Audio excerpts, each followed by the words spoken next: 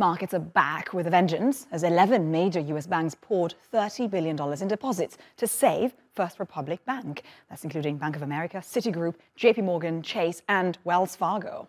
European stocks closed higher yesterday, with banking stocks up 1.24%.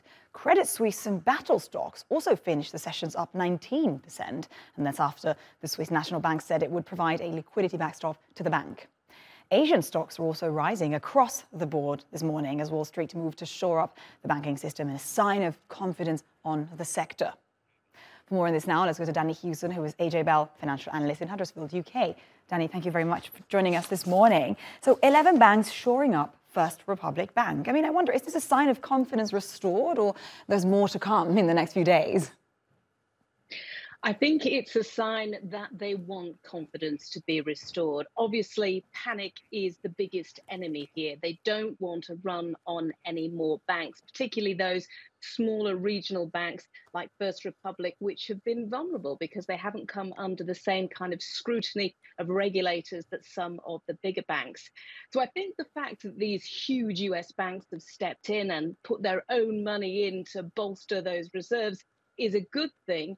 It will help with confidence, but I think a lot of investors and a lot of depositors do still have questions about the safety and security of financial infrastructure. Interesting. Danny, and moving to Europe, Credit Suisse has been in the eye of the storm, obviously, these days. But when it comes to vulnerability of banks to higher interest rates, how different is the Credit Suisse case from the SVB case? There are some similarities, but you've got to remember that the situation with Credit Suisse has been going on for a number of years. It's in a major restructuring game at the moment after lots of allegations of wrongdoing, and it's really trying to put things right. So it was vulnerable to any sort of worry about the financial banking sector. That said, I think investors are really growing weary with Credit Suisse. They don't feel that it is going to be able to turn itself around and make itself profitable. And I think what we've seen over the last couple of days has been a demonstration of that. We did see yesterday, though, of course, the European Central Bank hiking interest rates, that full 0.5 percentage point, effectively saying, look, it's business as usual. We don't see a risk of contagion to other parts of the European banking sector, and we're quite content that our main focus has to remain on getting inflation down. Right, so Danny, do you expect further panic and contagion fears next week, not to mention if the Fed were to really raise interest rates? I think a lot of people are deeply concerned about how these interest rate hikes are impacting not just the banking sector, but businesses right around the globe.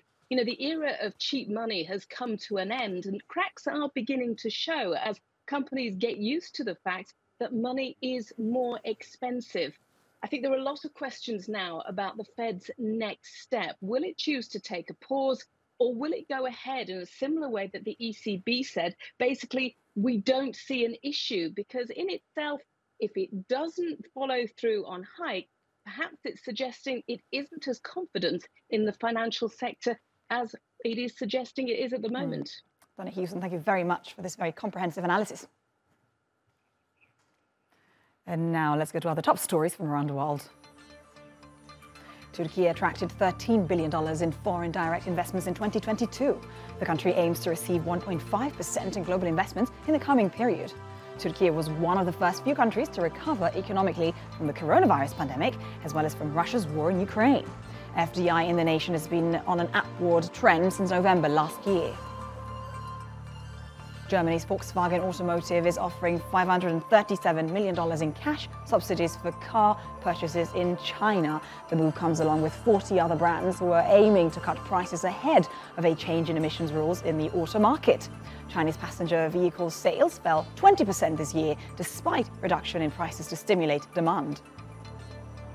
And the US Department of Justice is reportedly investigating TikTok's parent company for surveilling American journalists. According to Forbes, prosecutors have requested information from ByteDance on how staff use the video app to monitor users' physical location. The Chinese company has fired 4 employees who it said improperly accessed the information on US journalists. And that is all from Business for now.